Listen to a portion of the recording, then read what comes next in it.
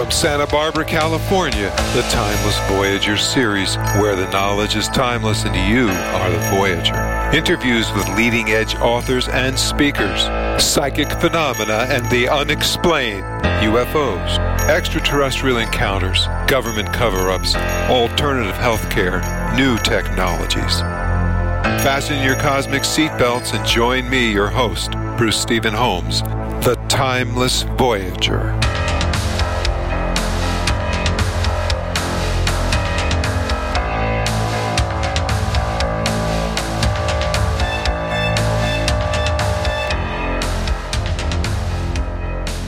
Hello, everyone. Bruce Stephen Holmes for Timeless Voyager. My guest today is Lindsey Scharmyn of Rogue Soul Services, and her site is rogueways.org. And for those of you who are not watching the video on other platforms, rogueways.org. Analog, electric, concentric wisdom and spiritual healing. Here are a few of her soul services listed under spiritual support. Past life tarot reading, life path tarot reading, spiritual guidance sessions, full tuning and alignment, insight vignette reading, I Ching reading, and much more. Under books, she has 4 books.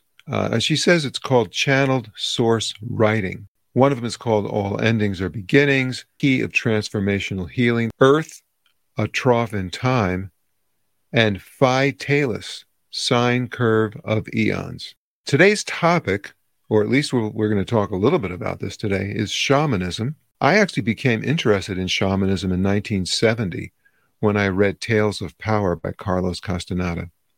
One of my friends, Tim, was actually taking a class in the UCLA School of Anthropology, taught by Carlos Castaneda. The book was published by the University of California Press in 1968. It was actually submitted as Carlos's master's thesis. It is widely considered a work of fiction by Wikipedia. I'm not going to say anything about Wikipedia, but Carlos Castaneda said this, and he said, and I quote, "This is not a work of fiction. What I am describing is alien to us, therefore it seems unreal," close quote. I think the point that I'm making here is that I'm not that familiar with shamanism, although I got a lot of my information from his books. I don't know if it's true or not, but that being said, I want to welcome Lindsey Scharmyn to our show today. Hi, Lindsey, welcome. Hello, thanks for having me, Bruce. It's an honor to be here with you. I know you've been traveling in these pathways for a long time, and it's always so great to be able to connect with someone of that mindset. So thank you for having me.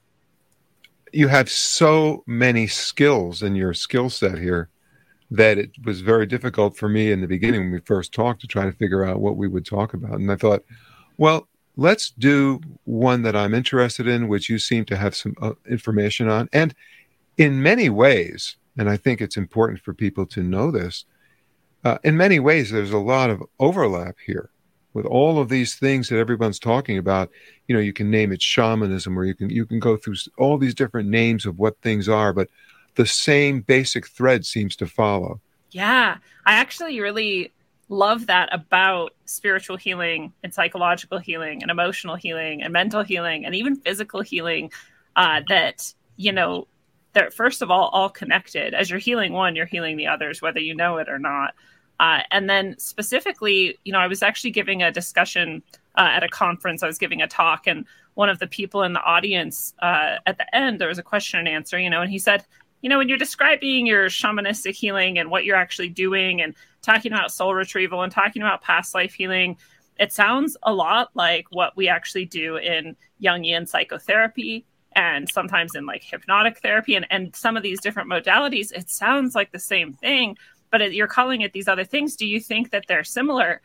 And I actually have the benefit of having gone through Jungian psychotherapy and having gone through post-traumatic stress disorder, EMDR therapy, and these different sort of modalities, and having gone through shamanic healings, and then having done, you know, a lot of shamanic healing myself as well eventually.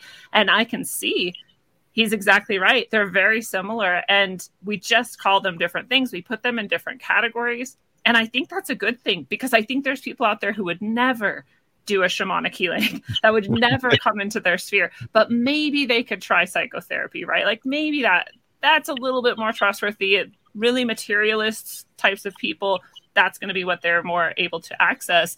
And then people, of a different sort of mindset and nature might be able to jump into the shamanism. So there's so many modalities, and they're all interconnected and they're all beautiful. And I think whatever works for people is what they should do.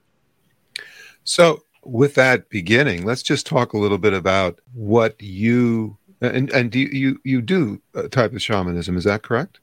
Yeah, it's funny because I wouldn't have ever given myself that title or label. And a lot of people, it's kind of touchy because they will say like, well, who, inducted you and who taught you and where did you get, your actual initiation and all of this. And my teachers come from all over the world. They all come from different traditions. And they all just I literally was just forced into them by life circumstance. I wasn't ever going looking for any of it. So I know that I do shamanism, that I work shamanically, but I wouldn't call myself a shaman because I don't have that. No one of those teachers ever officially said, okay, you're now a shaman of this tradition. Right. So I don't really tend to claim that title, but it's been so frequent that people have said to me like, well, you're a shaman, you're doing shamanistic work. And I'm like, I can't deny that. So, it's really one of those words that there's a lot of confliction around in the world. And so I just kind of, if people want to call me that, I go, yep, I'm that. And if people don't want to call me that, I go, that's fine. It doesn't matter to me. All right. Well, let's talk. Let's give an example of something that you would be doing or that you teach in this particular idea of being a shaman. Yeah. So I guess I'll share, it's one of the least common types of healing I do, but it's one of the most powerful. And so that might be a really good example. And this is the healing ceremony. And the healing ceremony is really meant for people who are in a sort of deep state of crisis in their life. And especially if they feel that's a spiritual nature. But even if they don't, right? A lot of people, if they're just going through massive sort of changes and they're just feeling really lost and like they're not sure even why they're so conflicted feeling, this is an option they often choose. And in the healing ceremony, what I do is I use my shamanic tools. Like I have my drum and I have my beater and I have my, different herbs and things that I use. And I fast before for at least 18 hours or more, sometimes 36 hours, just depending on what I'm guided to do.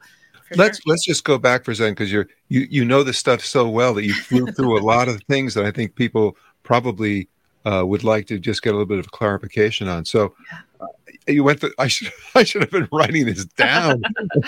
So you went through a list. Maybe we could define.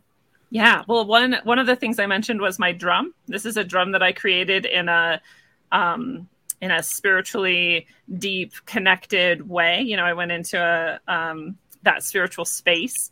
It's always meditative. People kind of ask, are you in a trance? Are you meditating?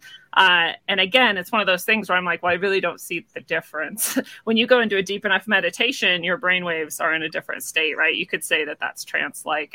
And so yes is the answer. I do, right?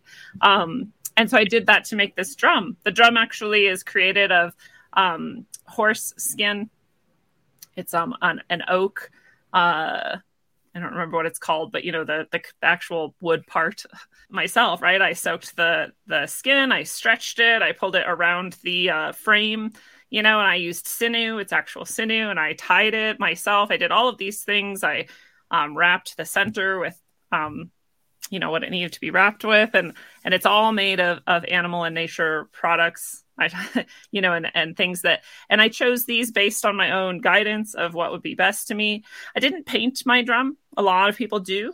And I was just, again, guided not to just leave it natural and open. So I did that. Who knows? Maybe someday I will be guided to paint it, but I haven't yet. And then I went and I was, on a journey, shamanic journey. And I was walking down a beach to find we call it the beater, the drum beater. I was guided to a very specific piece of wood. It's actually perfect in its shape. I was guided. I found some feathers along the way. Feathers have come to me my whole life. They're one of the things that I keep all around me. They're some of what, brings me into deeper connection with the source energy or God or heaven or prana or chi or whatever people like to call it. And so those feathers are everywhere. There's some that were guided to be put into my beater. So the whole construction of it was done in a, very spiritually connected and guided way.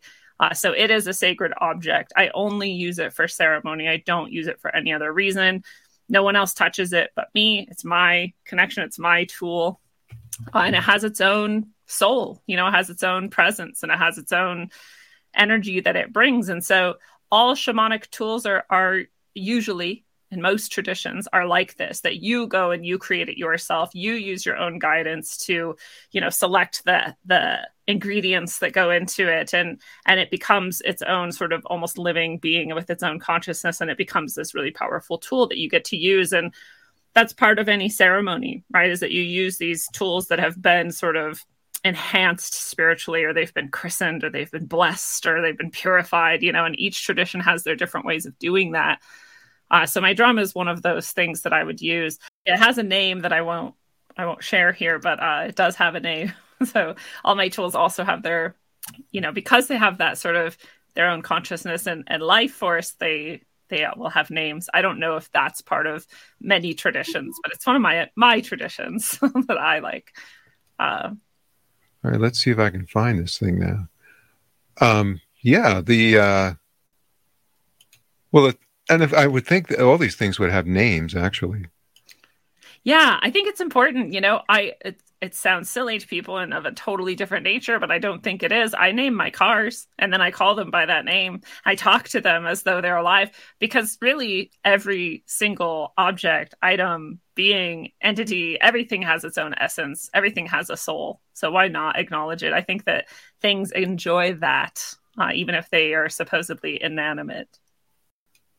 Here it is. There it is. So now let me see the top part. Okay, just go ahead and tell us what the colors are, and people will be able to follow what this thing is. So that top piece is the beater, right? That's the actual stick that you're going to hit the drum with to produce the sound. And that is the beech driftwood that I was talking about, that I was guided to find. Those feathers are seagull feathers. Seagulls have their own special connection in a lot of my own shamanic work for me. So some might say they're one of my spirit guides. So they're part of that beater's energy. And then there's the drum itself below it. I love it. It just kind of looks like almost like how the moon has different depressions and light and dark areas, and the seas on the moon. And so it always reminds me of that. And, you don't have to have a circle. There was frames I could have chosen that were sort of hexagonal or other shapes, but the circle is sacred for many reasons, as is every shape, but I really respond to the circle. It represents heaven. I don't know if people know this, but the circle is the smallest possible circumference or line, let's say, outline of a shape with the largest possible area enclosed. And so that's one of the geometrically speaking, right? So that's part of why they're sacred. That's the skin. You say you were talking about the skin that's made from? Yeah, that's the horse skin. Okay, and that horse died of natural causes, or nobody knows? Or I actually have no idea. Yeah, I just know that I got it from an old, native shamanic healer themselves, and so I'm not actually sure how they sourced it. That'd be a good question that I never asked. One thing that you didn't mention, and I was going to ask you this. So when you're doing your ceremony, and maybe you could just talk, would it be appropriate to talk a little bit about the ceremony? Or Yeah, okay. I can describe it. Yeah, go ahead and give us a little idea. I'll keep that. I'm trying to find out how I can get me out of the picture and leave you in there. Well, the drum is a sacred part of the ceremony, and it helps. The song that I beat out on my drum was given to me in you might say a shamanic vision, a shamanic experience. That's my song. So it was given to me by spirit, and it was to be used in these healing ways. So I don't use it casually. Like I said, I only use this drum in ceremony. I don't use it for anything else. It's not, just like a party trick or whatnot. It's a sacred object. So I treat it with deep respect. I treat the song with deep respect. And I was talking a little bit about the preparation for the ceremony, where I will fast. Like I said, there's, up to, I've even done, 48-hour fast, and it's just what I'm guided to do for each ceremony. So Um, a person who's having you do the ceremony, do they know what you've done to prepare for it, or do they you keep? they may or may not. Some people do, and That's a some lot people of don't. preparation because there are people Yeah. that I'm just making a comment here. This is quite a bit. Yes. And this is part of why I'll have some people who will say to me, like, well, this healing ceremony is, not accessible to many people. And I say, well, I'm really sorry for that, but I'm not going to sell myself short. Like this is a lot of Sure. energy that goes into it and a lot of Yeah. practice and time and years of study and hours of purification and all of these things that go into it. So, there's always an exchange of energy in anything. And this is no different. I also use, we call them medicines. They're sacred herbs that I'll use to clear space, to open, the channels. And there's just a lot that goes into that. But again, this is all preparation for the ceremony. In the ceremony itself, then I will use my sacred song on my sacred drum. And I'll do various things. I won't go into details there, but it's still, it's, creating safe space. It's opening those channels again deeper. It's calling in energies that will protect while we do work in this space. And I just call it, psychic space, or I call it sometimes the vision space. I call it different things, but it's really going into this, what people might call a trance or a really deep meditation. How long? I want you to continue. Just want to. How long does something like this take? It's the ceremony itself is about an hour, and then afterwards is when I am connecting with the person in 3-dimensional space and time to talk about what happened in the ceremony. So this is another thing that might be unique to me, is that I only do this over Zoom. I only do it distance. So I don't have a space to invite people in, and I'm working with people from all over the world. So we do. I was just going to ask you that question. Yeah. So do they come in on the Zoom after what you've done or during it? After, because if they came in during, it would be just really boring for them, honestly, because all of this is happening in this shamanic space. There's nothing. Plus, it's your personal experience, exactly. Right. There's nothing external, and I see their soul there. Right. What I usually do, I go into this space, and it's kind of usually dome-like or egg-shaped, like it's a big open circular sort of space, and their soul is in the center of that space. A good, healthy, shining, just vibrant, flourishing soul will be upright, and it'll almost be like a tree. And I think a lot of people might be familiar with the sort of toroidal shape. Yeah. And that's really the shape of it. You're sort of this center, and this energy is sort of going up, and it's also flowing around you and down. And so that's that. Like a torus? Is that what a torus? Yep. Yeah. That's a very, very healthy state to be in. And to be honest, not a lot of people are in that state when I go in. That's why they've come. Right. Well, I mean, that would be hope. You wouldn't want someone to come complete. Then why did they do this? Yes. And I've had people who are in that state come for a ceremony, and those are so different, and they're really beautiful too. And they're still very powerful, but it is very different when people come in crisis. Often their soul's in just a state that isn't quite upright like that. Sometimes they're literally laying on like the floor, as I perceive it. And just all sorts of states that are just very clearly in distress. And so that's what I perceive. So they are there, whether they're experiencing that or not is really dependent on their own level of connection and awareness. I have people who will say, I felt it as soon as it started. I knew it. I could feel it. I could feel energy moving around me and within me. And I have people who are like, I don't know, I fell asleep, and I'm like, well, that's good too. I mean, you're still receiving. So people experience different things, and it's just it just depends on who they are, and none of it's right or wrong, right? That's just how you experienced it. And either way, it's interesting. You kind of keyed me in on something.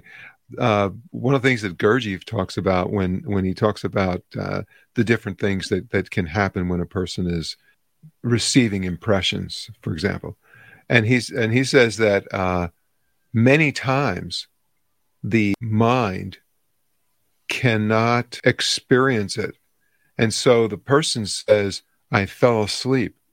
But he says very often it's not that you fell asleep, but that the mind was overwhelmed and cannot have that experience. And so as a result, you think you're sleeping when you're really having an experience that the mind just cannot fathom. Yeah, that's a great way to describe it, because your soul's still experiencing it for sure. And people, even the people who have that sort of like, oh, I fell asleep, or I just kind of laid here and just rested and I wasn't really aware, nothing seemed to happen, they still experience the healing, and they still experience the direct lived experience changes in their life, right? Changes in their relationships, changes in their habits and their personality even sometimes. So there are ways that they can tell, right? But it wasn't necessarily that sort of energetic way or that sort of spiritual way that some people do feel and some people don't. So that's the sort of start of the ceremony. And then from there, it can go a million different ways. And this is one of the things that I think also is different about me than a lot of healers and a lot of shamans, is that some, will say like, I'll do a soul retrieval for you for this much money, and I'll do a past life healing for you for this much money and whatnot. And I say, I'll do a healing ceremony for you. I don't know what's going to happen during it. You might have a soul retrieval. You might have a couple soul retrievals. You might have a past life healing. You might have a couple past life healing. You might have a past life healing and a soul retrieval. But you don't know, right? Nope. You don't know what's going to happen, as opposed to, let's say, someone who says, this is what's going to happen and this is what you're going to pay for. You're saying that you feel it's a little bit better. I'm not going to say it's better, but it sounds like it would be a better idea, because here you are able to receive what is appropriate at the time. Exactly. Or at least that's what it sounds like. Exactly. I don't know that your soul is ready for a soul retrieval, but your soul knows if it is. Your guides and allies know if you are, right? And so I'm going to just help. There we go. Stop. Guides and allies. Yes. Okay, so let's. This is not easy to do. I love it. Let's talk about guides, which a lot of people are probably familiar with. But the word ally, I recognize from the shamanic readings that I've studied. So we could take them separate, I think, unless you see them as the same or something. I don't know. I have no idea what other shamans have said about guides or allies, because I don't know. I don't know what other people do. No, let's. Okay, and I didn't mean to feed it that way. Let's just say, what is your experience? So I just say guides and allies because sometimes people just resonate with the guide idea, right? And some people don't really. And so I say allies too, because there's also a thing that I've noticed a lot of times where these beings on these other dimensional levels, you might say, these other consciousnesses, they often would like us to see them more as an ally than like something above us that we're supposed to fall down and grovel and like feel so overwhelmed by their presence. A lot of them are like, I want to be loved and honored and appreciated, and especially that obviously they have different skills and abilities and they're in a different place than us, but they don't necessarily want us to like degrade ourselves in order to be in connection with them, right? And I think a lot of us get that from a lot of different traditions, that we are sort of dirty or weak, or we're just so lucky if they like will even connect with us. And a lot of them are just like, no, I want you to just like invite me. And we're not subservient to them. Yeah. Very we're not important. Less than, right. And so that's very important to make that statement, because I think a lot of people have learned, as far as their particular religion is concerned, which is, you have that separation between the front of the church that you're looking at and you're over down here, and nobody goes over there and you can't go past a certain line, and they're wearing a costume, or I don't want to call it a costume, I should call it, a garb of some type, and you are not, and so on and so forth. Yeah. Then you're on your knees for certain things. So this is very interesting. And please continue. I just wanted to say that. I love it. Yeah, that's exactly right. And a lot of people even say, get down on your knees and pray, get down on your knees and beg. And I mean, there's no reason you can't. I'm okay with that if you want to do that. Right. But you don't have to. Right. And to see. I think, interrupting for a second. Yeah. And that's the point. The point is, if you feel inside that you want to get down and be in that position, that's okay. But if somebody is expecting it or telling you to do it, that's a completely different thing. Very different energy. Yeah. So I feel humbled when I'm in the presence of many of these beings, right? And I recognize their power and their energy and just how lucky I am and how amazing it is. But I don't in any way then go, oh, I need to profess how much lower I am or get down and grovel or beg for anything. No. And they wouldn't want me to. And I've never met an entity that wanted me to, you know, and if I did, I would question whether I wanted to work with that energy or not. So that's part of why I say allies. You know, it's a little bit more equalizing. Like, we're just on the same team. We're working together from very different places and experiences, but we're pretty much equal, right? In the same sense that all humans are equal. It doesn't mean that I have the same abilities as you, Bruce, or that you have the same abilities as me, but we're still equal. We recognize the value in each other, and we don't believe that either of us is better or more valuable than the other person, right? Just because we're different. So exactly. I think allies sort of captures that. And I think that when people can start to grasp that, it's really healthy for them to start to see themselves in a more, right? Like, I'm worthy, I'm valuable, which most of us need more of. Lots of us need more of that. And I personally like the idea of the word ally because, again, it's you're right. I mean, syntax is kind of strange, but there's an example of a myriad of differences between the two words. Just on the level of feeling, and feeling is very important anyway. But that's so important. I know when I interrupted you way back, we were talking about the drum, but I was thinking, now there were other things that I forgot already about, but you mentioned, and I can't remember them, but you ran through things so fast. I think you were talking about herbs. Did you mention herbs? Mm-hmm. Okay. Would it be appropriate to talk about herbs now? All right, yeah. Let's do that. There's so many. And what I also love about this is that anybody, no matter where you are in the world, you have what we would call medicines, which are herbs or plants, right, that are in your region that are appropriate to be used in various ways. So a good way to go finding some, if you wanted to go out and harvest them yourself, would be to start looking into the local cultures that are more ancient and indigenous in the area you're at, and find out what they used. If you can't find out what they used for spiritual clearing, it is almost always the same thing they used for clearing, for example, bugs that were, you know, like mosquitoes, like to keep mosquitoes away, to keep pests away, to keep rats and rodents away, right? To keep things that they didn't want away. It's just so happens those are the same medicines often that they use spiritually to keep away negative energies. So you can look into that and find it. So in a lot of places in the Midwest of the United States, there's sage. Sage is the most popular sort of one, right? Yeah, I actually have a couple of sage growing right here that I use on a regular basis. Purple sage. Yeah, you can eat them often too, the sage at least, which is really cool too. So a lot of these things are used as, you know, internal anti-parasiticals, or they're external keeping away pests, and they're also used spiritually to keep away and protect against negative energies. Do they get rid of mice? Sometimes, you know, like cedar, for example, cedar and clove have been used to keep away like mice and pests. So there's often so many different things you can find. But the insects, because here in California, you know, it's like late spring all year long, especially in this part anyway, the southern part.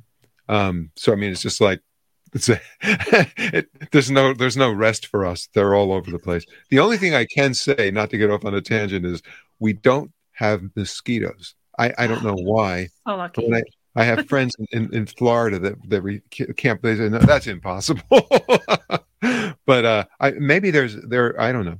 But I basically can walk to the ocean, so I don't know why we don't have mosquitoes. But I don't think there are mosquitoes by the ocean anyway. Yeah, I think the ocean. I've had them near the ocean, but only in like swampy sort of estuary type areas near the ocean. So maybe the wind or the sun kind of keeps them away. Great word. It's like one of those. I always think of a spelling bee. So that's one of the spelling bee words. But when I was in South America, specifically in Ecuador, I stayed with a man there who is understood some of the native traditions and used some of those ways. And he would be burning Palo Santo in the evening in a giant fire. And he would, and I asked him, like, oh, it smells so good. What is that? And he said, oh, it's Palo Santo. And I said, oh, is this like a spiritual cleansing? Because I'd heard of it and I'd used it in my own work. And I just didn't really know that people had like piles of it and giant logs, And he said, no, it's just to keep away the mosquitoes.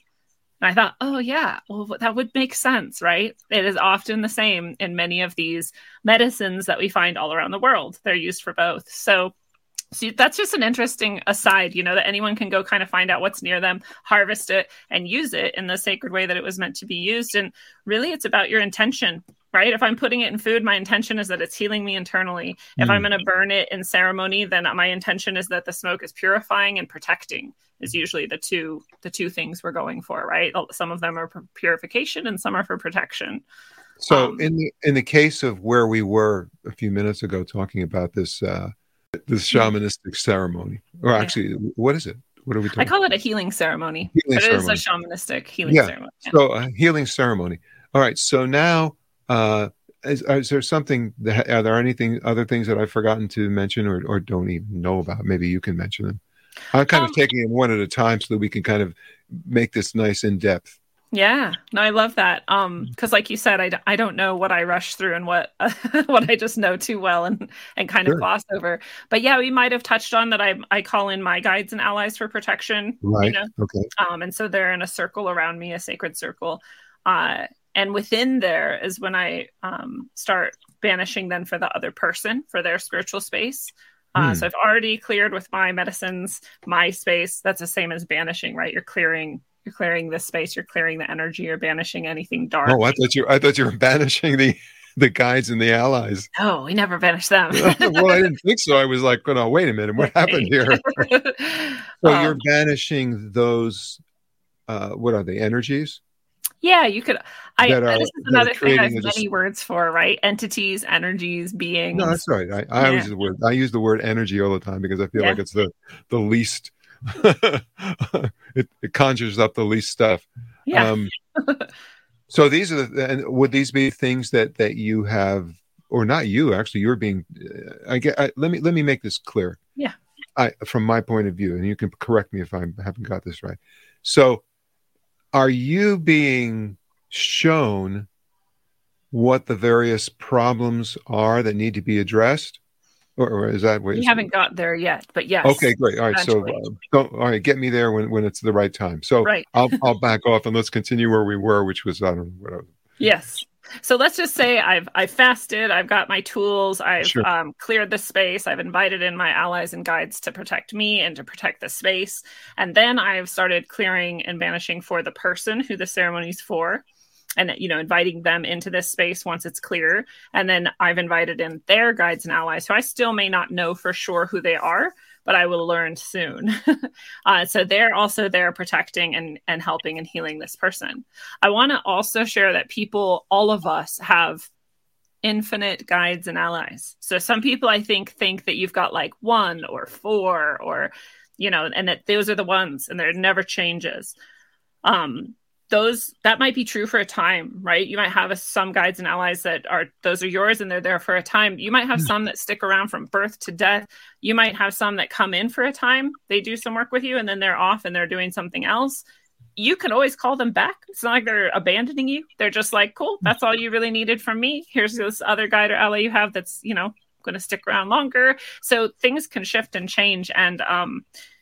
And that's just true. And so when I do the healing ceremony, the guides and allies that come through for somebody are the ones that they need for that specific healing right then, right? Oh, that's interesting. So I always, well, I'm not always, but I mean, I felt like I understood the idea that we had a few personal guides that were with us all the time. Does that still hold true?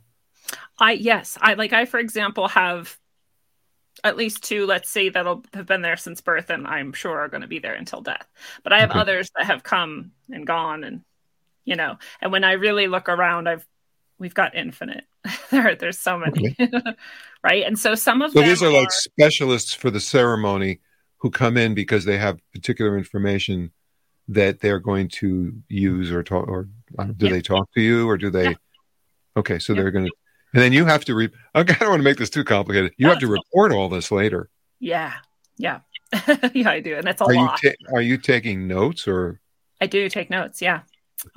So I had to ask that, pretty early on when I was guided to start doing these ceremonies. I was like, can I stop and take notes? Because I'm not going to remember this. And they were like, yeah, sure.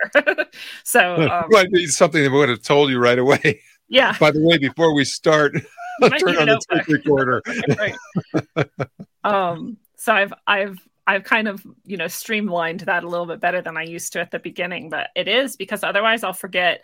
I go really deep in and I'm almost, I feel like I'm almost sort of unconscious for a lot of it. And it's just sort of happening. And then when I come back out, sometimes the details start to become a little fuzzy, just like a dream, right? When we come out of a dream, sometimes you're like, I know this happened, but like there was something I'm missing. And sometimes it feels like that to me too. But luckily, if I ask them, like, did I miss something? They'll tell me. So it's not too bad. Oh, that's good. Yeah, I'm lucky. They understand my poor memory. So because there's nothing like a dream that you can't recall. Right. That something happened. You're like, why can't I remember that? It was important. I took, this is an aside. A couple of days ago, I had this dream and I said, okay, I'm going to write this down. Well, I wrote it down in the dream. So it didn't help. All right. Awesome. Anyway, so where are we going to now? We're really in the midst of this. This is great. Yeah. So we're in the ceremony. The person's soul is in the center. Their guides and allies are sort of around them. And what I do is I ask the guides and allies, what would you like to do here? And then they just start showing me. Sometimes we see some dark energies and entities, and we work to remove those even more. I know that can be confusing for some people because, you already did the banishing. Why would there be dark energies? But these would be things that are more like an attachment. So it's kind of deeper, like hooked into the person's spiritual energy. And so we have to do some work to sort of release that. Sometimes we jump instantly into a past life. For me, on my end of it, what usually happens is one of their guides or allies appears. I want to be clear that I always make sure that anything that appears is good, true, and beautiful and of the light before I will even engage with it. And, they are, right? They've gotten to the point where they don't even really try anymore to send in anything else but that because they know I'm not going to fall for it, but that's its own sort of thing. And so a guide or ally will come through and often just say, like, come on, we're going. Like, we're going to go deep. We're going to go way, way back. And I'll know, okay, well, now we're going on a past life mission or, some past life healing or sometimes a soul retrieval. And it often feels to me like we have to travel so far and that it takes so much effort to do. And it looks different for everyone. Sometimes we're like tunneling through something. Sometimes we're just flying really far and really fast. Sometimes I'm like riding on the back of one of the allies. You're getting paid to do this. The rest of us don't even have this experience. Well, you're very fortunate. This is good. You're doing some kind of service, and at the same time, you're getting something really incredible out of it. It's true. And I'm always so grateful. And I tell people that I'm like, thank you for introducing me to your guides and allies, because I wouldn't have probably worked with them otherwise. And it's really beautiful that I get to do that. And thank you for choosing me to help you heal, because I get so much out of it. At the same time, I spend a lot of energy. And so there was a time where I was, doing way too many ceremonies and sessions with people, and I got really, really sick. So, as much as there's these beautiful gifts that I get from this, there's also big risks. I've also had really powerful confrontations with darkness that are not fun to go through. And I think every shaman and spiritual healer can probably relate. Those can be really very difficult. So I don't want to make people feel like, don't scare anybody now. Right. But I also don't want people to think that this is just something that I just like jump into lightly and like, I go. There's a lot of risk to it as well as reward. So I do feel very grateful, and I also feel very humble, and I also know that it takes a lot to do it. So that often happens. We'll go see a past life. I will some people who are not me will like say the exact year and the place and all of this. And sometimes I get some of that and sometimes I don't. For example, one person's, I was able to see that they were a leader. It seemed to me almost like a king, perhaps, or like I don't know the right words, right? But like a chief or a jarl, but they were wearing sort of armor and it was sort of medieval. I was able to describe their crest, and I was able to say like what quadrant of England it was in, right? And it was up towards like Scotland, and that's what I was able to say. And afterwards we went and looked for that exact crest, and it existed, and it was from that exact part of England and had, the same colors and everything. So sometimes I do get really, really specific information. And sometimes I don't get as specific information, and I just don't think it always matters, I guess. They're just like, who cares? We're not here for that, right? It's not actually what the point of this is. The point is actually because something was left here undone, or some part of our psyche is actually trapped here. Or another way to think of it is some trauma occurred, and the trauma of that is still stuck in our energy field or our body in this life. We've carried it through. And that's what we're healing. And that's why we're here. So this is another reason why I'm so glad I don't tell people ahead of time what's going to happen, because maybe this wouldn't have happened if we would have all said, no, let's do this other thing, right? Also, you fall into the world of contrivance.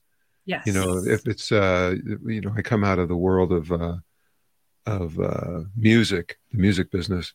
And we always used to say that one of the reasons that most writers have amazing material in the beginning, and then the material starts to get less and less, it's not because their talent has diminished.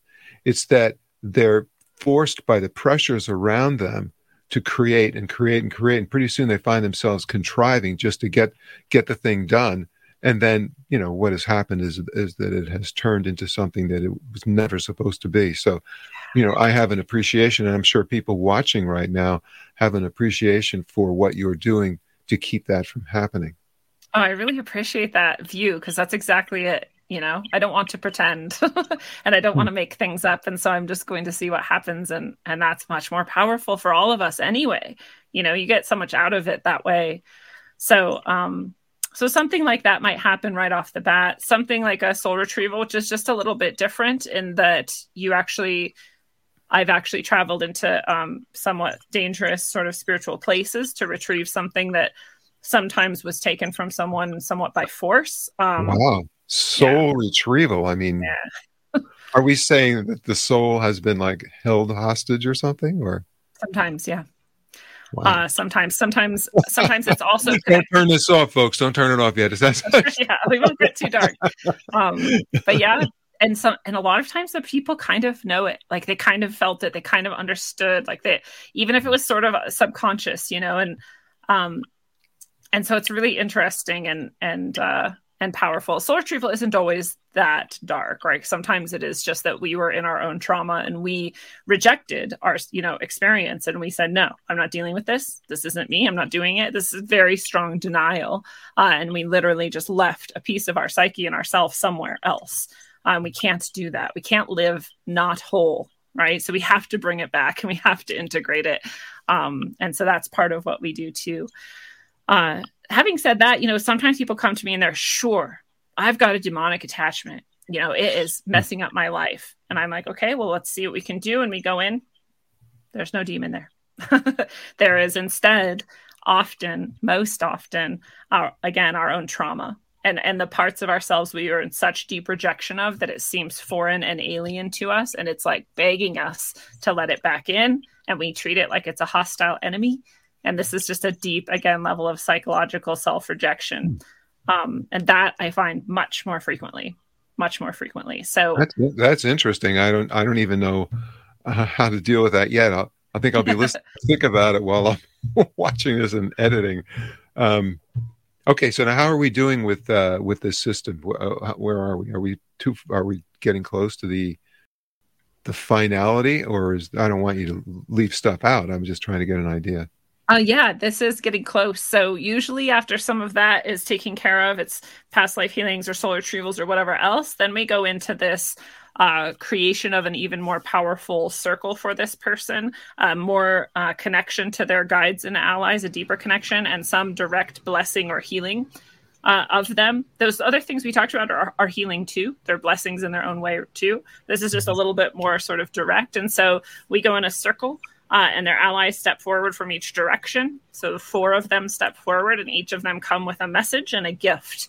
And so sometimes it's impressions that I'm getting, and I write that down. And sometimes it's a direct channeled message, and I put it in quotes because it's them talking. This is what they said. And those are really, really cool. I love it when we get to have those direct messages. They're really powerful and beautiful. And when I'm sharing those with people afterwards, it's always so interesting to me that they can feel it. It's not just words. like the rest of it is that I'm sharing with them, which they can also feel and understand. But this message itself carries its own energy. And it's really beautiful. Channeled messages are just like that. They have their own energy. Every message does. What I'm saying right now has its own energy. What you're saying has its own energy. But these are just, they carry this higher level vibration of love and light. And it's so beautiful. And I love that. I love that part too. It's usually a bit lighter than what happened earlier in the ceremony. So it's a nice way to sort of bring in the good messages, the good energy. You know, they're usually very empowering. They usually touch on a lot of the things that a lot of us are kind of like, yeah, I know I'm supposed to like do that. And okay, I'll do better now. You know, they really love us. They really want us to do what's best for us. And so their messages often carry a lot of that too. And sometimes it gets very specific and personal, and some people might feel a little bit like, why are you putting me on the spot like this, guide? Like, why are you calling me out? But honestly, sometimes we really need that. So it's always coming in love. We can always feel that from these messages. And then that's, you know, generally the end of the ceremony. I do a lot of work to integrate all of that because it's a lot happening on the spiritual, the psychological, the emotional, mental. Sounds like a lot. My goodness, it's a job. So it sounds like an 8-hour gig here.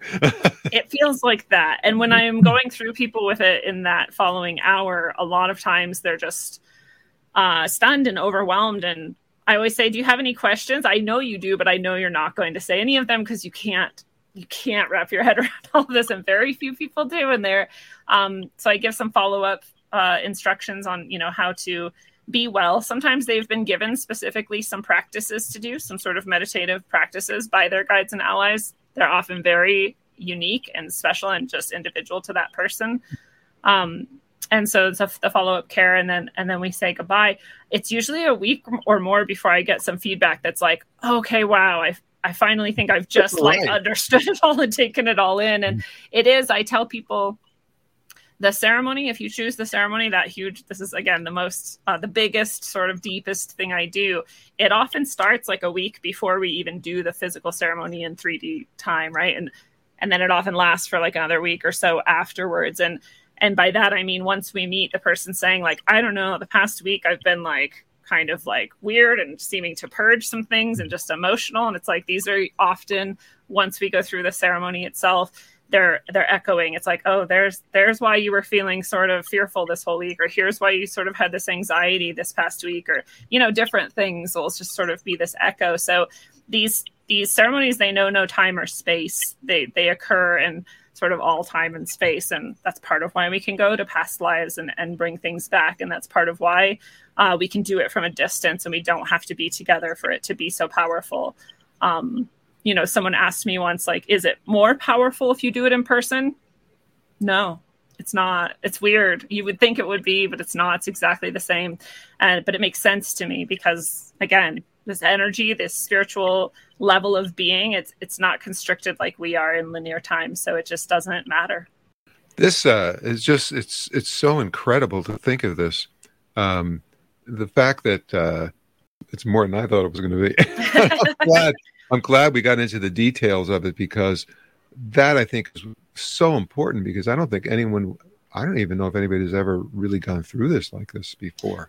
I don't think people really talk about it a lot. My shamans, when I've done shamanic healing, did not tell me what I was getting into. And oh my God, if they did, I don't know if I would have done it. So maybe that's good for some people. But I like sharing what it's about, you know, because there's some people out there who have been, for example, when I did sort of the equivalent of this healing ceremony isn't like anything I've ever received from any other shaman. It really was given to me by my guides and allies, and I was guided to do it in this way from them. So they're my best teachers. But when I've done soul retrievals and other higher level sort of shamanic healings before, you know, I didn't know what I was getting into, and they were really sort of sudden and rough and severe. And I don't know, they were a bit much. But I went into them having thought for years, actually, like, I feel like I need some sort of like purging on a spiritual level. I feel like there's just something that I can't do myself. And I don't even know what to call it. I'm like, I would call it an exorcism, but I don't think I'm like possessed, you know, I just don't know what else to call it. And then I'd meet, you know, a shamanic healer, and they'd say to me, well, you have something really dark you need to like clear out from your soul and whatever. I'm like, oh, that's what I've been feeling like. And, you know, and they're like, well, here's this thing we can do. So I just know there might be people out there that go, oh my gosh, maybe this is what it is. Maybe this is what I've been needing, and maybe it is. I will say the guidance session that I offer is a much lower, much sort of easier, also much cheaper for that reason. But seriously, profound healing can also happen in that. It's just not such a big commitment and such a possibly scary and overwhelming sort of feeling. So that's also something that I love to do with people. I do it much more frequently. Let's talk a little bit about the 4 books that you've written and published. And I'm going to kind of give you the floor here. Sine Curve of Aeons was first. And Sine Curve of Aeons, came to me as a trilogy, actually. And it came to me first. And, some people will call this a download, right? I received all 3 books literally in a flash at once. And I knew exactly what they were. And I jotted down as much notes as I could to get the concept out, because I knew otherwise it was going to go away. I was going to forget, like we've talked about. So I made those notes really quick. And then I said to myself, I don't know how to write fiction. I'm an English major. I'm an English teacher. I also have been reading my whole life since I was very, very young.